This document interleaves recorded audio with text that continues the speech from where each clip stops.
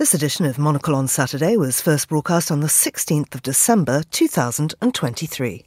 It's 1700 in Beijing, 11 a.m. in Kyiv, 9 a.m. here in London and 4 a.m. in Washington, D.C.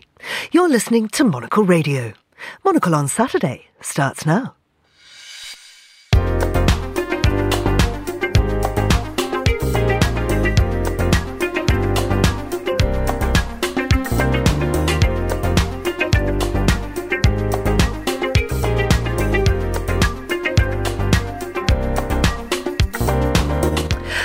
I'm Georgina Godwin, broadcasting to you live from Midori House in London. This is Monocle on Saturday. Coming up on today's programme, we'll have a look through the week's news and culture with the author and political journalist Terry Stiastny. And then we'll speak to the writer and researcher for Monocle, Grace Charlton, to find out what you could be buying for your loved ones this Christmas. First, though, here's the news.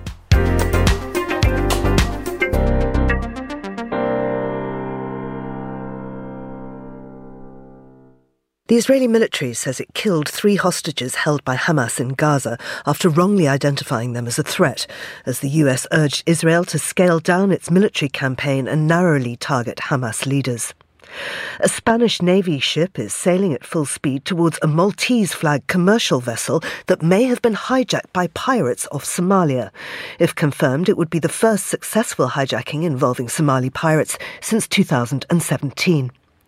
Japan and Malaysia signed a security assistance deal today, including a grant of 400 million yen to boost Malaysia's maritime security as Asian nations seek to counter an increasingly assertive China.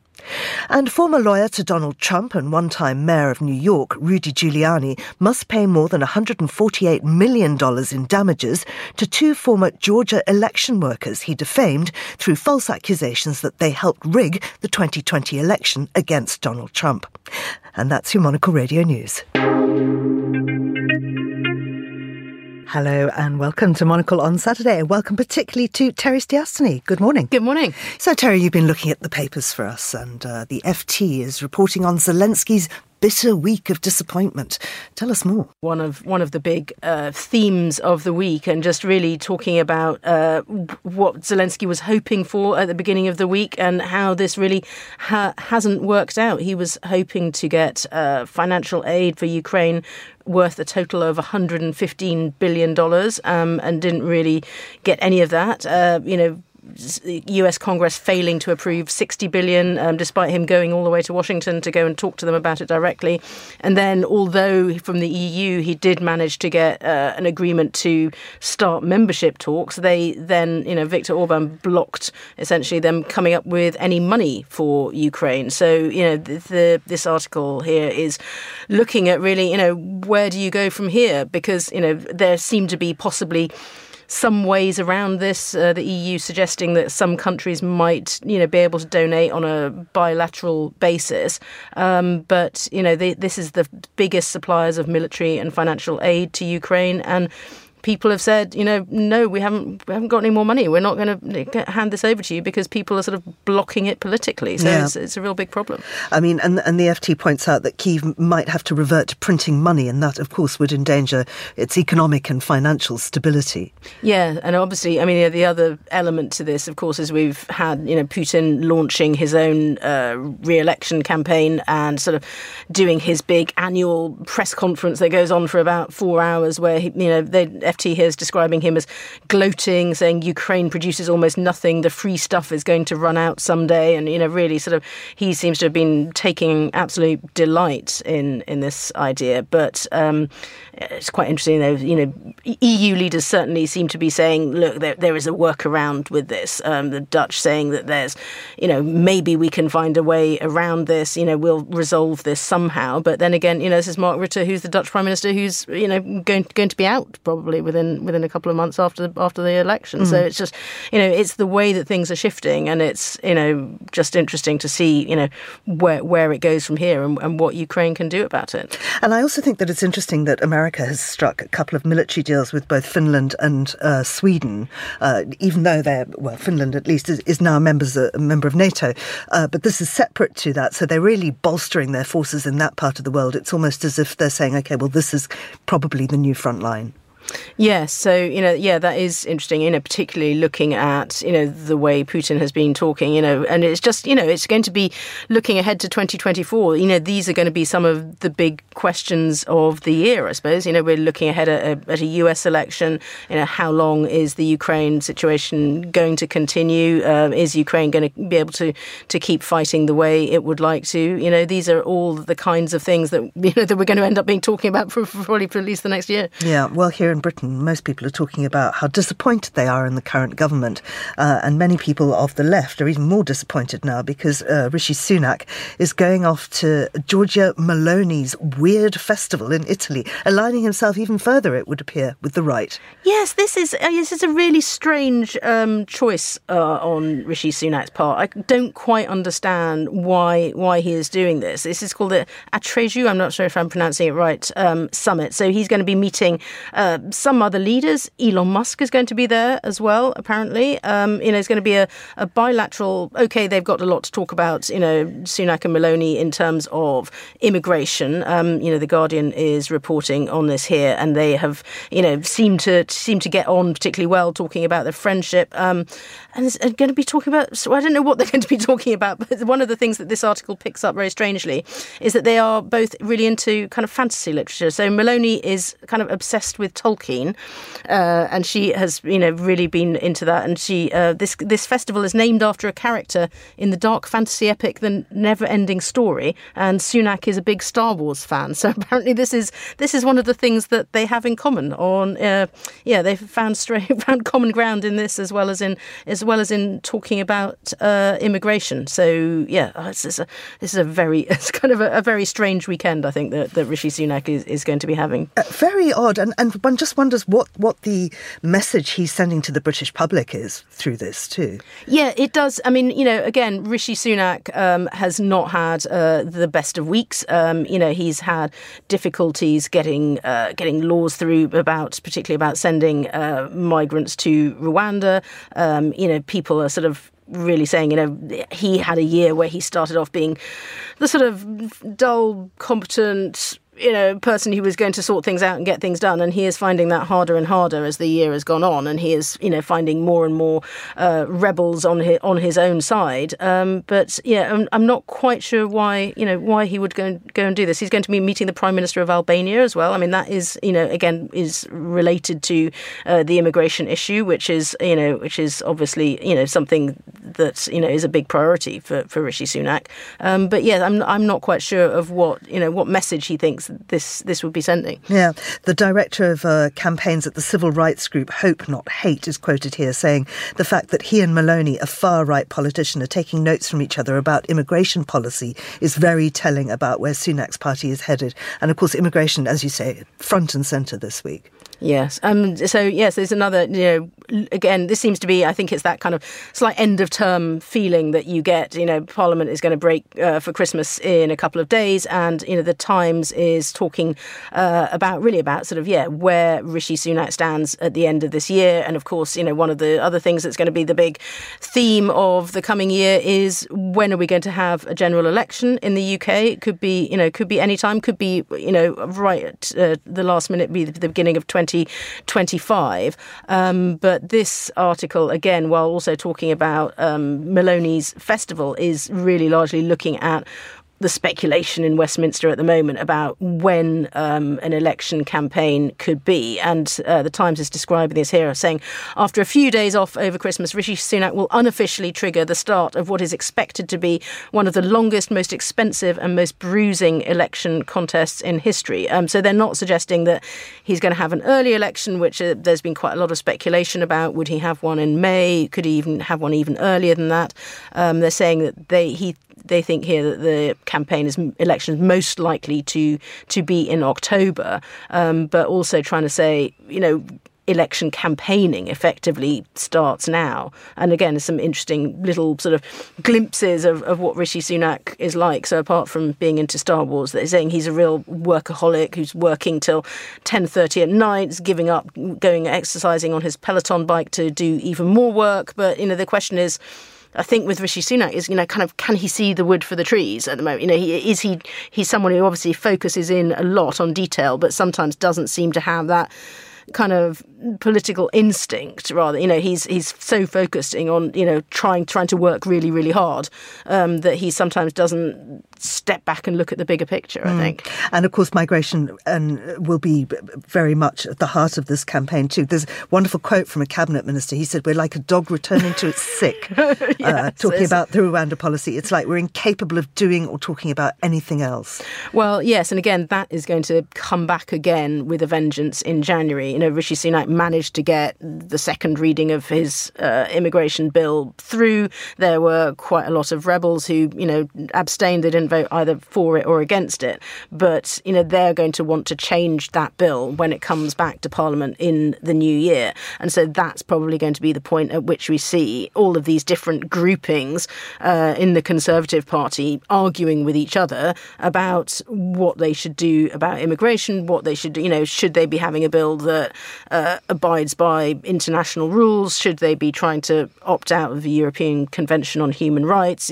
These are quite fundamental differences, and it's going to, really come to the fore again once that all comes back. The Times has a good graphic here showing the polls and how people plan to vote. I mean, there is no doubt that Labour will come out on top, I think. Well, I think, the polls have been so consistent for the last, certainly the last year. I mean, Labour has regularly been 20 points ahead of the Conservatives, and very little that the government has done has shifted that, and, just things don't necessarily play well. We've had another MP this week potentially have to stand down because, he was sort of done in a sting operation by a company that was a fake gambling company. And he was kind of offering, the committee that looked into this said he was effectively offering himself for sale and saying that other MPs were the same. And just those kind of regular things where you get, local by-elections like that with issues like that coming up, just you get the sense that this is kind of a government that is running out of time. And it's a lot of people trying to push the government further to the right, saying, well, if you don't like what we're offering you now, would you like double helpings of what we're going to offer you? And you just think that's not really a thing that's going to turn these polls around. And of course, another big fear about elections, and indeed we've been warned about this, is interference by states such as Russia or China, and particularly in cyber form, but also just general disinformation. And there's a great piece by Elliot Higgins, who of course is the man behind Bellingcat, in the FT today.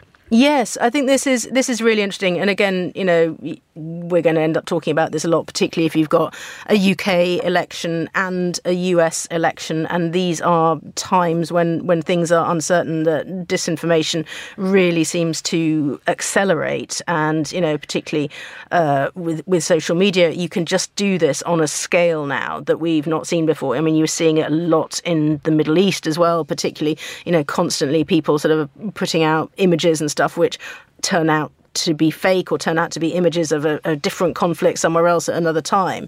But this is it's actually quite an optimistic essay here by Elliot Higgins. So he's not just saying despair about this, and this is somebody, who's a investigative journalist, but he's actually saying that in the same way that disinformation kind of proliferates on the internet, you can actually turn that to our advantage, and you can actually use kind of the collective mind to try and combat disinformation, and saying, because there is now so much open source information, say about conflicts or whatever, that actually people can get together and say, well, look, that's not the truth, but we can show you exactly what is going on, and you can try and spread real information in the same, in a similar way to the way that people are spreading disinformation. And he's talking obviously here about, the importance of trust and the importance of what people believe and what people, understand to be true. And, saying just how important that is, particularly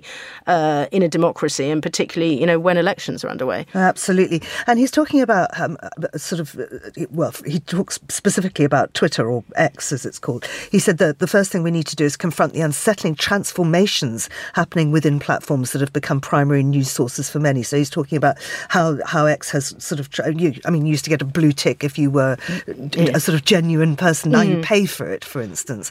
And I think it's a question also of choosing your news sources. If you relied completely on Twitter, you would have a very skewed view of the world. Yes, and I think you'd have a very skewed view of what people are really talking about. And just, I think, one of the dangers of it as well is it's the anger and it's the constant, you sort of pick up your phone and go, oh God, what are people upset about or angry about today? And that kind of just puts you in this kind of almost sort of hyper-vigilant state of like, I've got to get upset about the next thing. And actually, maybe it's better to sort of take a bit of time and think about things and, again, take a slight step back. And, I'm sort of the worst about this. I am constantly always sort of scrolling through, but, actually try and look for better sources of information. Yeah.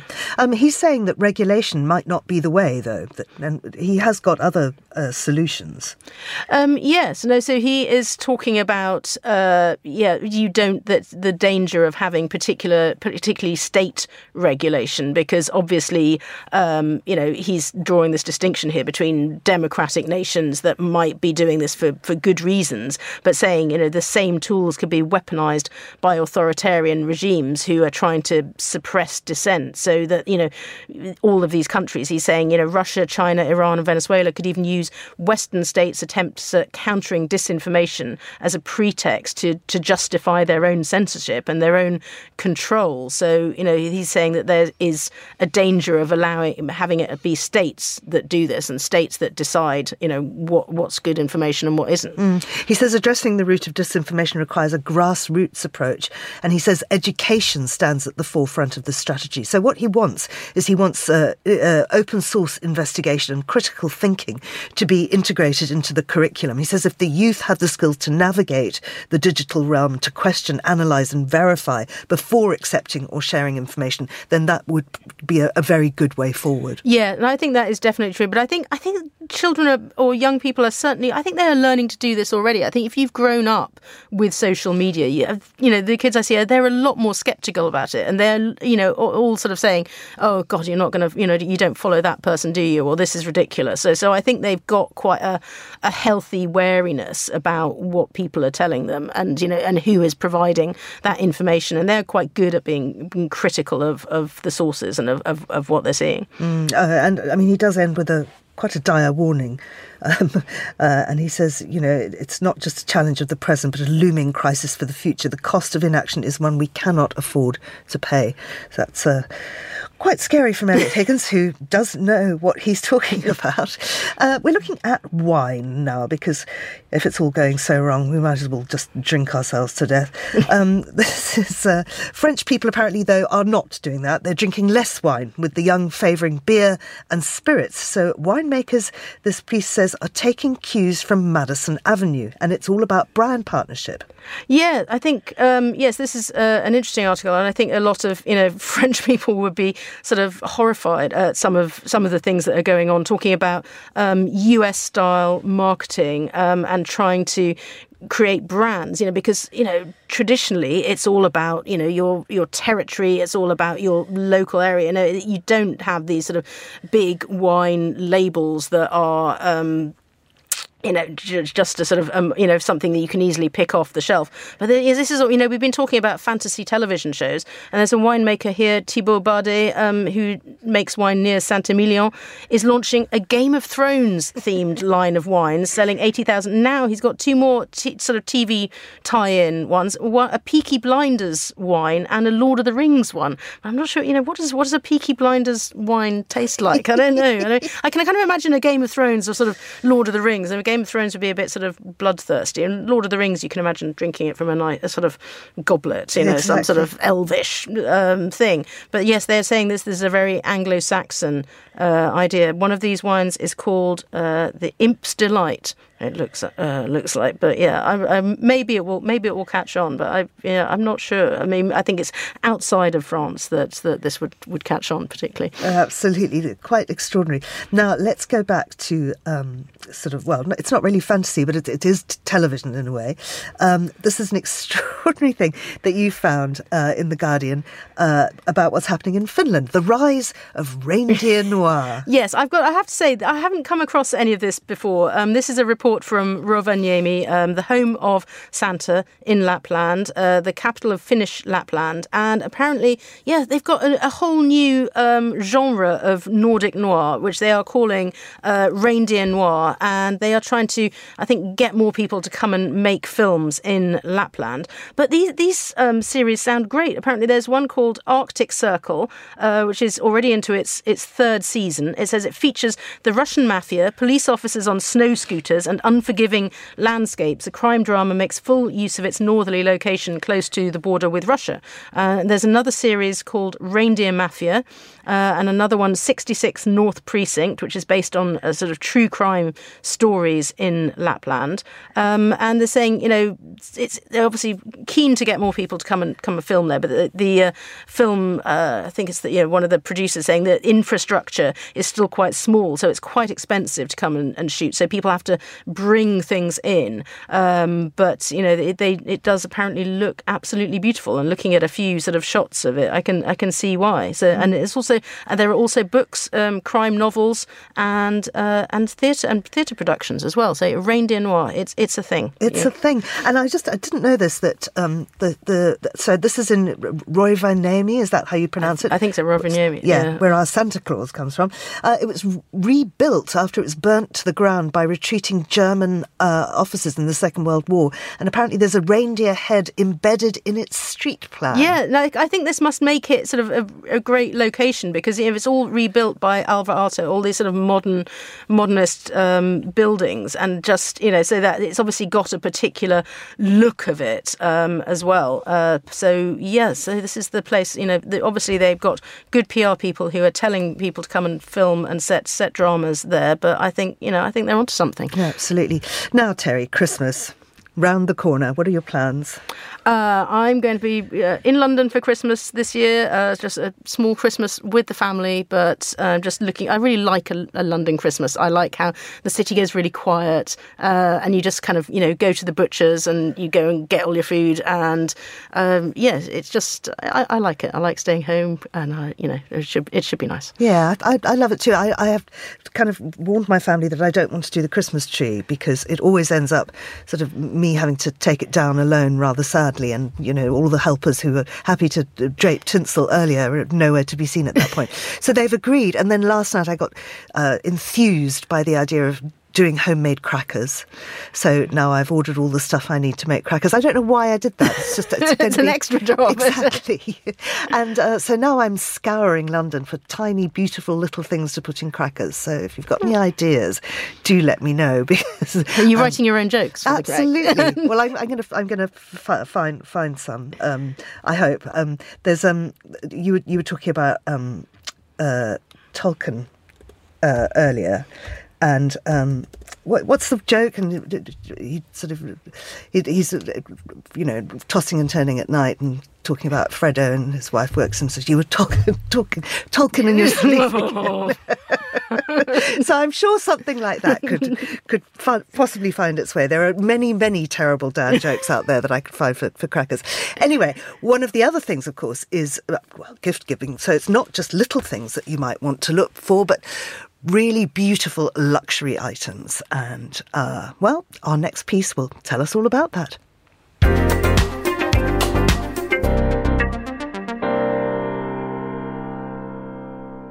Now, Christmas Day is fast approaching, with less than 2 weeks left to finish your Christmas shopping. And if you're not organised yet, have no fear. Grace Charlton, writer and researcher at Monocle, is coming to your rescue with a festive gift-giving guide. Grace, what do you have for us? Well, it was quite fun to put this together, because I could be a little bit aspirational and think about what people might actually want, not what they need. So we can start off with a bottle of champagne, always necessary. I don't think you can go wrong. We've got a Laurent Perrier Grand Siècle, which is a really special cuvée. I tried to get more hobby-appropriate gifts in there. So there's a chess set from the Conran shop, which is quite gorgeous. We've got gardening tools from So Vital. And, you know, the usual wellnessy little bits and bobs. We have this lovely Swedish toothpaste from Hatton, which uses a lot of like aromatic ingredients like cardamom. And yeah, bathrobes, jumpers, everything. So I'm a little bit concerned because I see you've also got a knife set. And whilst all chefs will appreciate really top quality knives, there is this superstition that if you give knives to people, you are going to sever the relationship. What do we do about that? You're right. I should have added a little caveat saying that you have to give a penny or a little bit of money when you gift a knife. Is that true? I believe so. I mean, I know I always do. How pathetic am I? But, you know, you can't be too careful with these things. Yeah, no, it's true. And you don't want to offend anyone. I mean, we do have some workout stuff in there. I don't want to tell people that they need to get into shape, but it would be nice to have, like, you know, fancy dumbbells. So I did include those. But yes, maybe I should add a disclaimer saying, like, this is all intended to be gifted with love. What about cashmere? Because I see that there is quite a hefty cashmere offering here. Well, I mean, it is winter time. You want to wrap up and stay warm. We have this really lovely throw from Beg & Co., or Beg X Co., which is a Scottish company. We do have a merino wool zip-up, a Loewe scarf. I mean, this is the time to really swaddle oneself in cashmere. And handbags, Bottega Veneta in particular. That's for the very special lady in your life, for sure. An Andiamo bag, that was actually recommended by our very own fashion editor, Natalie Theodosi. I think she's trying to manifest one for Christmas for herself. I also believe in gift giving as a love language. It's my love language. I like the idea that someone was out in the world and saw something and thought of me. So hopefully people can look at this gift guide and also think of their loved ones. Yeah, absolutely. I have a friend who does that throughout the year, and she'll go around shops and see something and think, oh, that reminds me of so-and-so, and she'll write it down in her little notebook, and next time there's an occasion to give them a present, she's got that because she sort of remembers it all. And we just had the Secret Santa here. It was so nice. Sweet amongst the radio team. Yeah. And of course, you're not meant to know who's drawn your name, but I do know who gave me this wonderful gift, and it's a little dog calendar with beautiful illustrations and really kind of witty notes throughout the calendar. Everybody got really lovely gifts for £5. And although I can't promise you'd find that in our gift guide, there are also some surprisingly affordable things in this guide. Yeah, like a nice set of a whiskey decanter by Carl Olbock, who was a Swedish designer, I believe. Or like pans, or like a candle. I just don't think you can go wrong with a candle. A candle is always really useful. And speaking of fragrances, what do we have on that line? We also have a new perfume by Celine. The creative director, Idi Slimane, he's got this vision for Celine, which is an olfactory diary. And this is called the Celeste perfume. And it's very lovely, and it sort of smells like buttery cookies. Tell me about the olfactory diary. That sounds fascinating. No, it's really fun because I think that what he's done is memories from his childhood, like a boat ride down the Seine, he's tried to capture into a bottle perfume. Savile Row is one of his perfumes, and it's about learning how to cut suits in London. But yeah, so this is the newest edition, and I think it's about his childhood ritual of bath time. So, Grace, how did you come to put this gift guide together? What was your sort of driving sentiment behind it? Well, I don't know about you, but in late November / early December, I just get bombarded with all these gift guides online or through magazines, and it was just getting to the point where they were so not useful because they seemed really whimsical. I don't know, like I didn't think there were actually things that the people in my life would want. So when I got asked to do this gift guide, I really took it as an opportunity for what would the people in my life actually want. And I'm also very lucky to work with people who have incredible taste.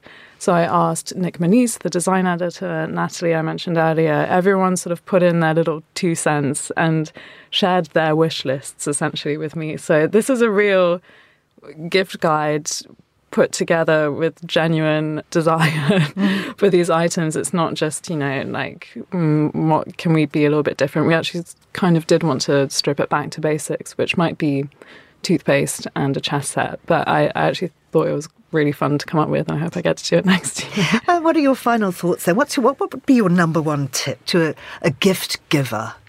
Oh, I do think the best gifts are the ones that people would never buy for themselves because they seem a little bit too indulgent. Like, I wouldn't necessarily invest for myself in a beautiful chess set, but if I received one, I would appreciate it so much every day for the rest of the year and beyond. So, yeah. Grace, thank you very much. Just before we end this item, I must say that I would not be disappointed with the Andiamo bag. I'll see what I can do. Grace Charlton, thanks very much indeed. And that's all for Monocle on Saturday. Thanks to our producer and studio engineer, Mariella Bevan, and my guests were Terry Stiastny and Monocle's Grace Charlton. And Monocle on Saturday returns next weekend. I'm Georgina Godwin. Thanks for listening.